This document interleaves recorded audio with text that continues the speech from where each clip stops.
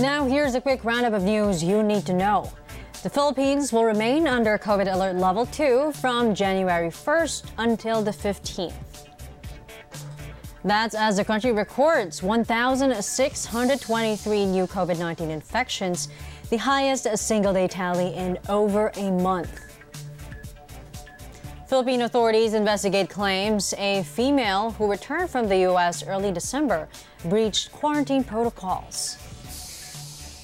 And President Rodrigo Duterte signs into law the 5 trillion peso 2022 national budget. And those are the headlines. Keep it here on ANC.